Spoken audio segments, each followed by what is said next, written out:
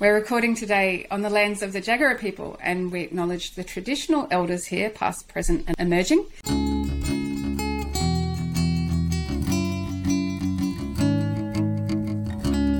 Hello everyone and welcome to Beyond the Rona.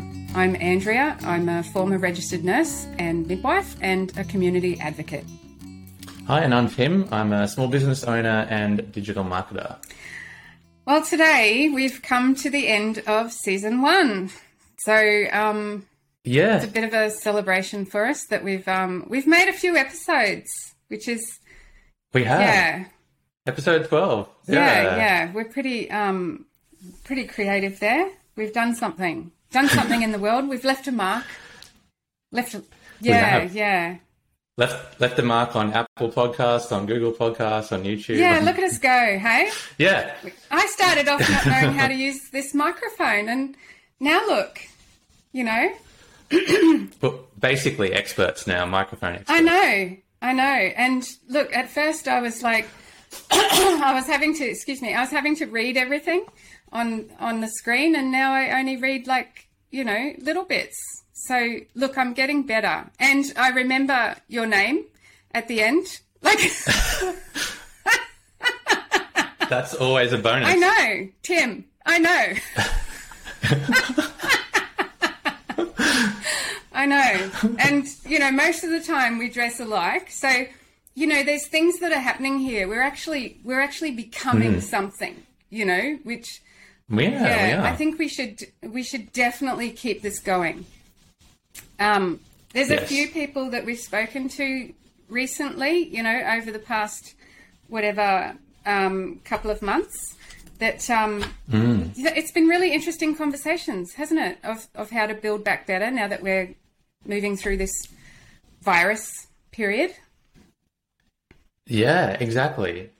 We've covered quite a few topics in the last 5, because the last time I guess we did one of these recap episodes was after the first 5, and so now we're kind of looking at now the last 5 episodes. But yeah, they've been really great, and there's been some continuing themes that have gone across a few of them, and we're trying to think more about how we structure these episodes, and especially as well for season 2, how they're structured so that we can kind of continue some of the really big themes in groups and get different perspectives from people. So since we last caught up, we've had Asher and Rosie on. So I think for everybody's sake, Asher she is a psychology student, I think I remember.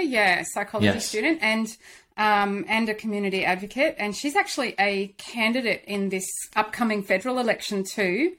And hearing her perspective on mental health and how COVID has affected young people, especially, that's been, because she's actually a young person herself, that was really interesting. And then Rosie, a young non-binary person, to hear their perspective, that was really interesting, and how young people have been affected in through this pandemic period, and how it's they sort of suggested housing was an issue, TAFE and uni was an issue, those sorts of things that they were really, it was an interesting discussion, wasn't it? It was the voice of our youth, and I think young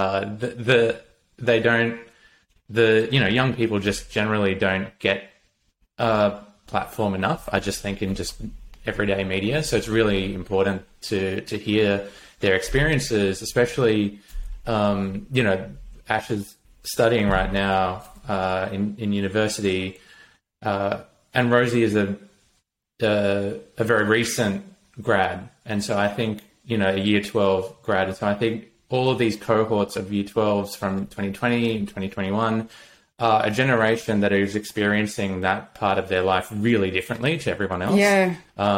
And there's ramifications there, I think, for their pathways. And there are, unfortunately, some industries that career pathways that will actually benefit from the changes that have happened in the workforce, and then there are others that will be disadvantaged. Yeah.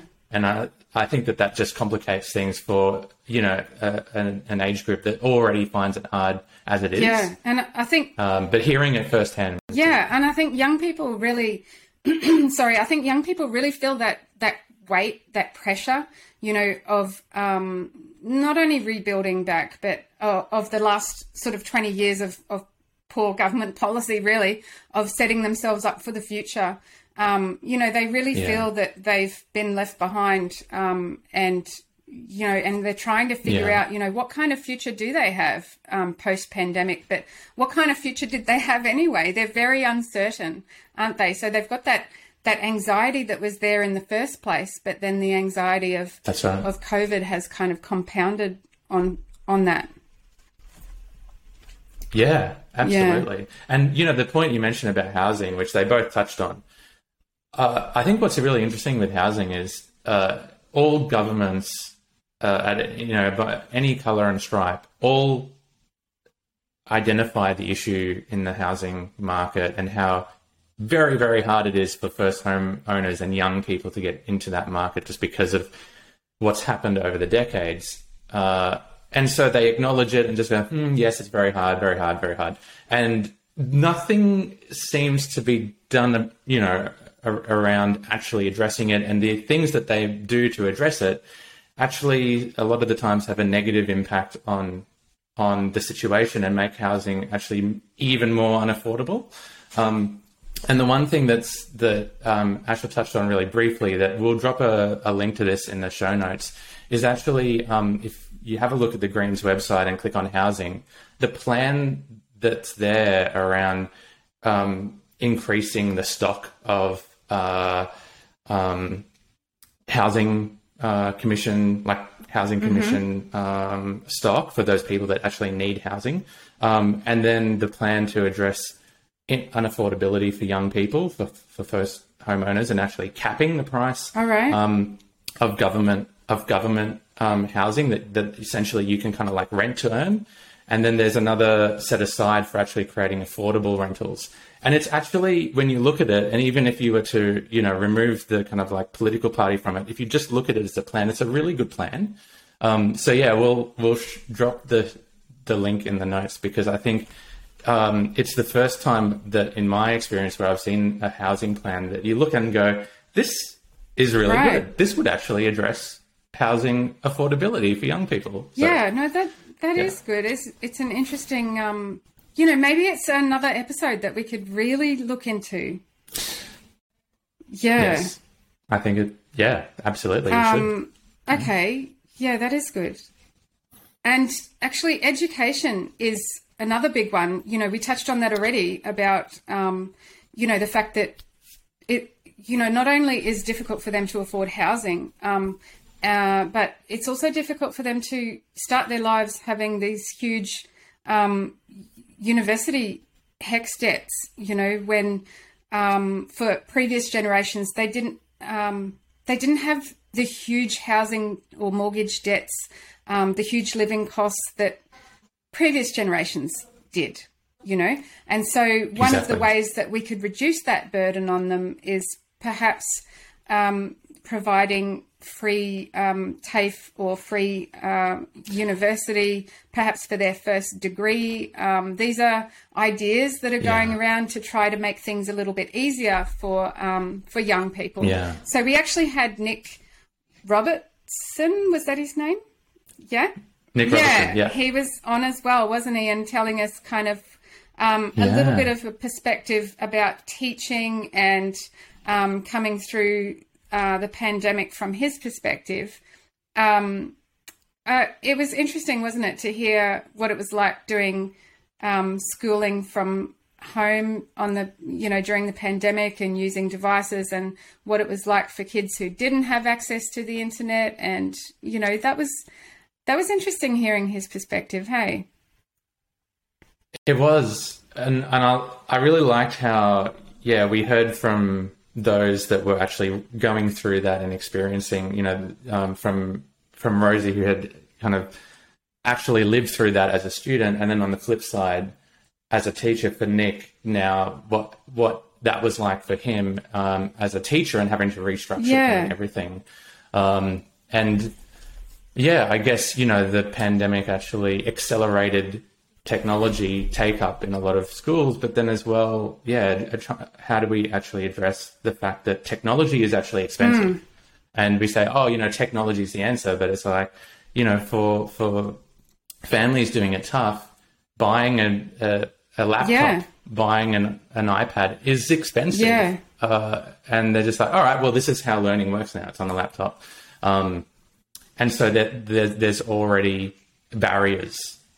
There were already barriers, and now we've got more barriers. Yeah. And I suppose one of the biggest barriers that we have to our democracy at this point is the level of corruption and corporate greed, and these corporate donations that are happening to like disempower the people, which we kind of touched on when we talked to Ben Pennings.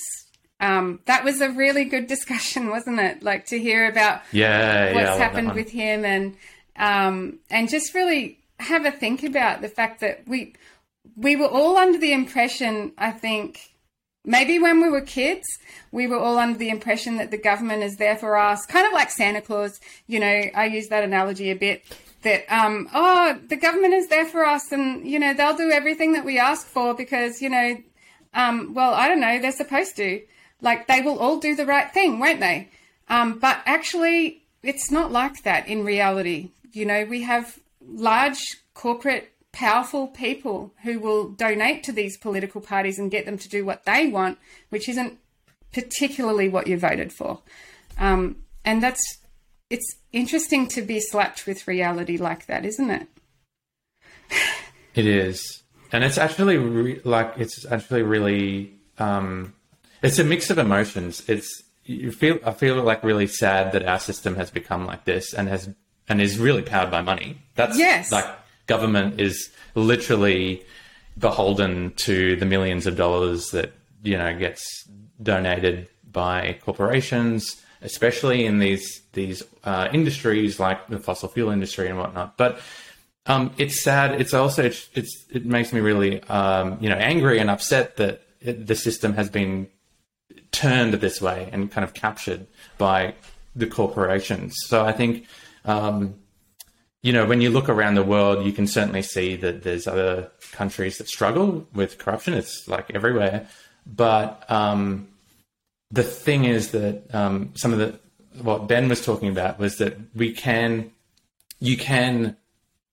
take back that power. We can make movements in the positive direction that can start to pull money out of the decision making, because decision making really needs to be for us. Yeah, and so tell us, Tim, how do we take back our power? What did Ben say again? Cue episode 9. Whatever he said. Don't you have all the answers, oh Tim?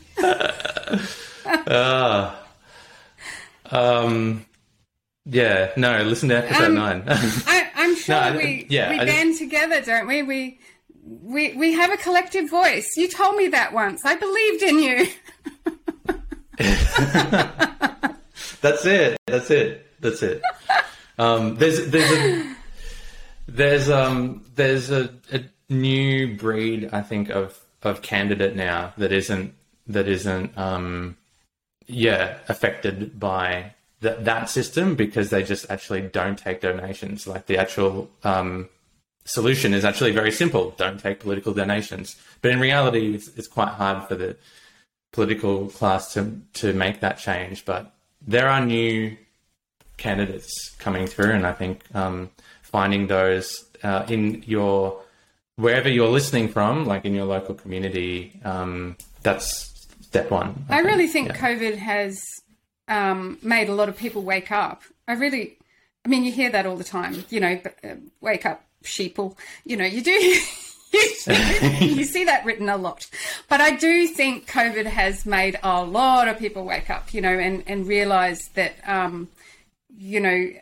especially with this, like, vaccination debate, et cetera, that people have sort of suddenly realised that they actually need to take notice of what's going on around them, and maybe suddenly realise that politics does affect a lot of areas of their lives that maybe they didn't realise before. That yes, that maybe medical decisions do need to have their consent. Maybe they do need to start thinking about whether or not they want to consent to certain things or not consent to certain things. Maybe they do need to start thinking about these things, and actually not be so passive in their lives and actually, take a little bit more, I want to say control, but I don't think it's control that I'm thinking of. I think it's more like decision-making ability. I don't know. What do you think? Yeah. No, I agree with you. I think that, we really, if you're not satisfied with the system, then kind of like do something about it. And I think broadly, it's a very kind of like Australian response to think about politics and go, oh, bloody politics. Like, and then we're all kind of like sick of, yes. And what I've been learning recently is that switch off behavior is by design. That the system wants you to switch off from it, so that it can do its thing. And I think, the more that we don't switch off and realize that actually, when we consolidate our efforts and organize our efforts together, we can actually change things. So, that's a theme that comes through quite a lot, and certainly, we heard that a lot in what Ben was talking about, and also his personal fight against big corporations like Adani.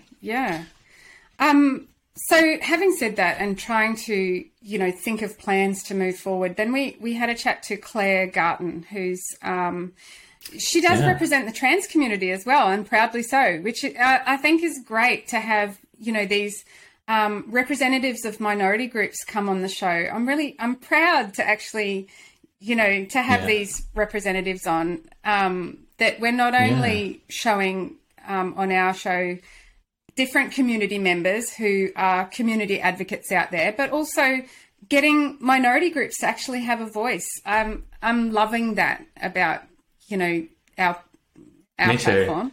But Claire had some... some great information for infrastructure and, and the pros and cons of inland rail, which is a massive one for, I think, this federal election. People are going to be having that one front of mind. Yes. Yeah, and other things like, talking about the Olympics and what that means for our local people, because, of course, that's for... Was it 2023? I don't really follow the Olympics, but... 32. Oh, okay, whatever. I'll probably miss it. Yeah. You're not going to tune in. You might just click past and go, nah. No, I don't watch any of it. But good luck to them. Opening and closing. No, I don't even watch that. No, sorry.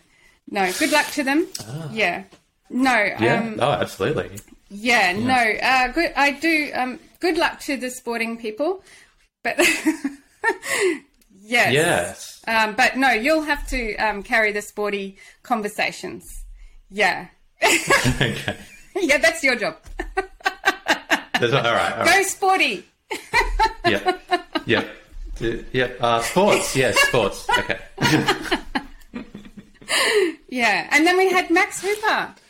That was a great one. Yeah. And I really liked his idea of having, all three levels of government come together to really work together and solve some of these problems as we go through COVID, because this is true, and to really have like a long-term vision, because I think for the past 20 years that I've known of, I mean, this has probably gone on forever, but they seem to just make plans that are just until the next election, and then they dump money into the electorates that are, the marginal seats, where they need to get votes there to actually win that seat.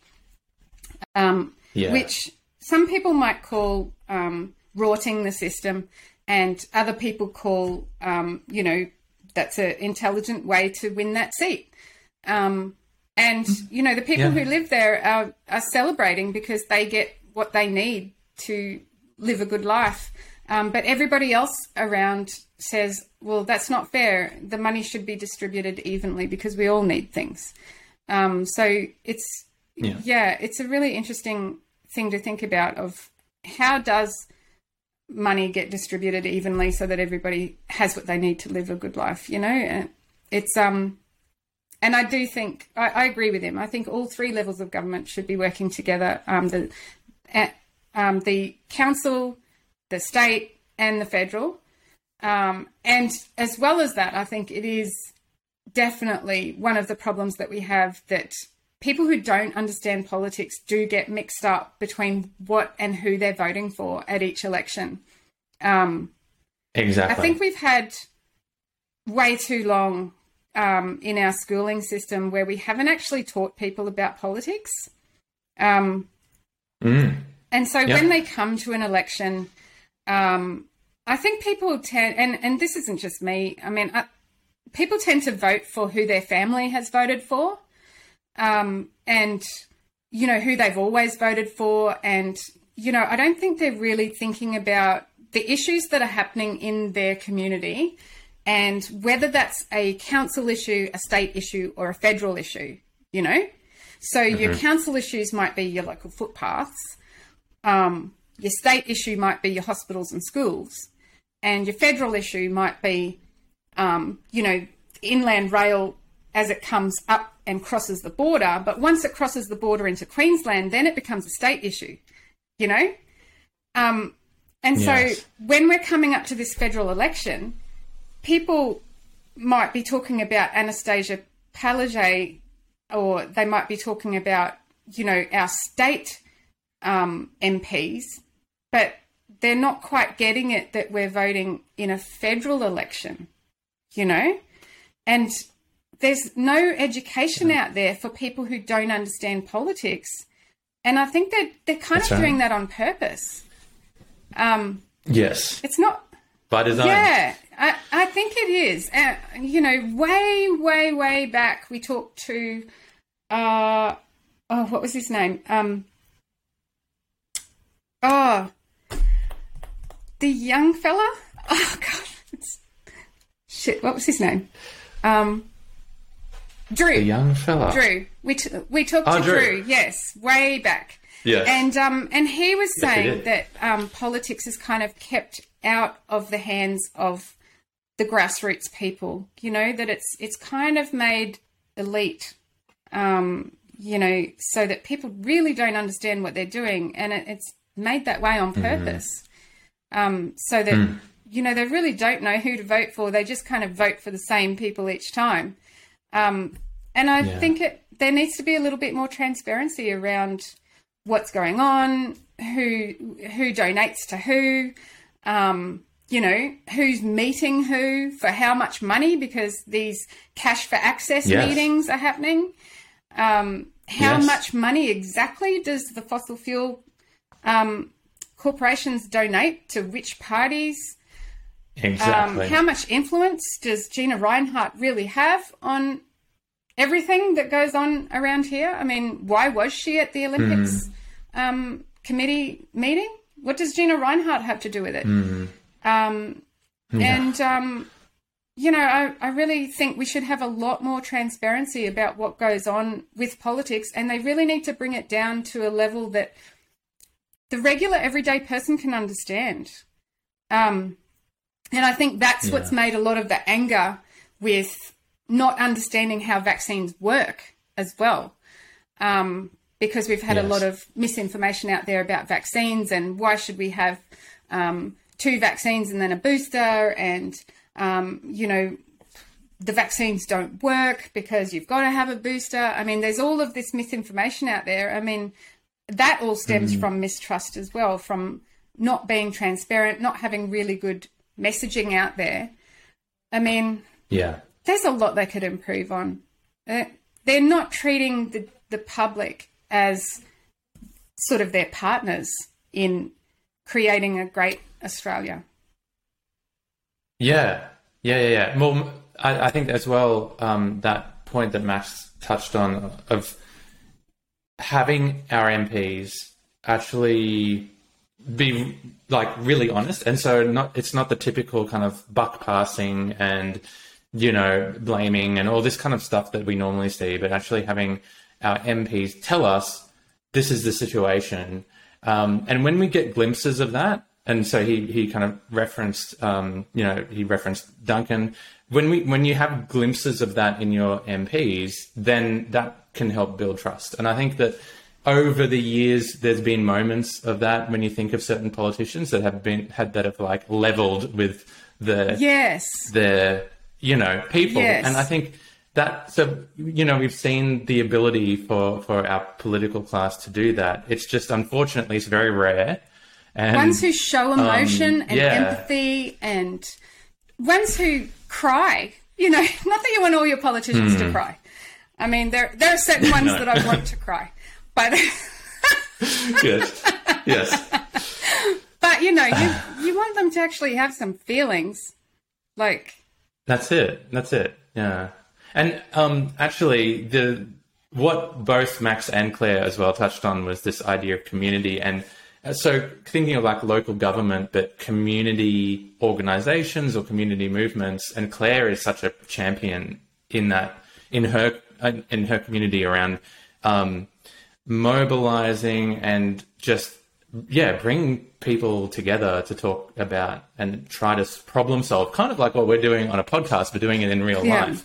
And Max was as well talking about how like government is us, it is the people, and I had never kind of just thought about it in that exact way, is that government is us. We are like the people are represented. That is what it's meant to be. Right. Of course, it's not these days, but and that idea of kind of like taking the driver's seat or getting behind the wheel. Like, I like that metaphor. Yes. It's like not looking to is the word a deity?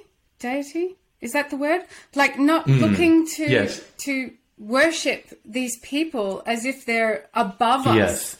These people are our elected representatives. Like we have asked them to go to this Parliament building and take our concerns to these other people who've been elected from each of our electorates.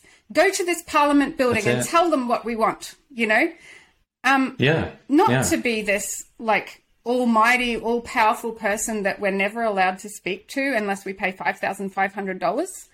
Like, yes, that's. I like how you included the GST in that. That is just absurd. Absurd. Yeah, it is. It is.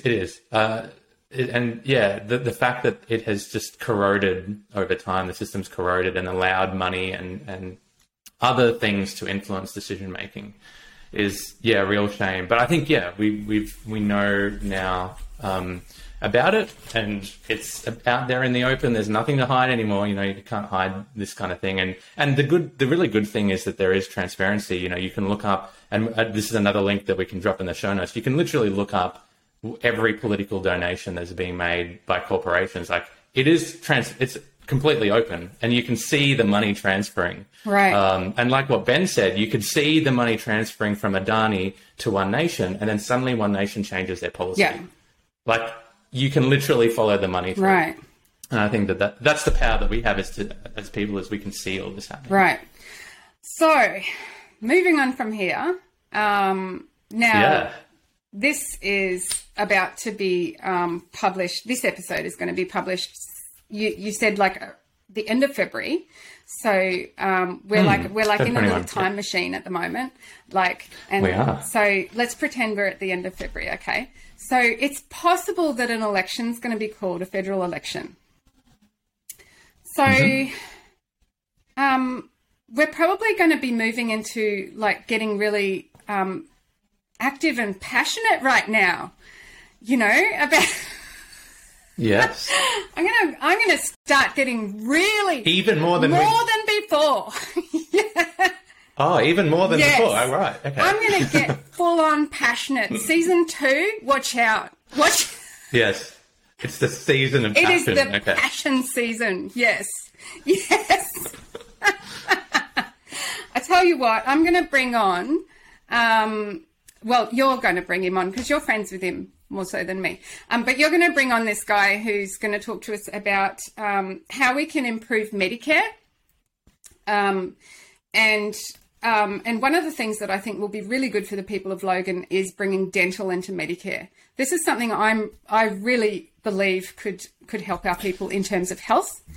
And what else could we do? We can talk about digital health moving into the future. Huge area. And really have a look at more minority groups, I think, and break that down even further and get those voices heard moving into season 2 as we raise our voices in time for the election. It's going to be a prime time, and I think this is going to be a great season. 2 is going to be great. I think we'll touch on the really big issues,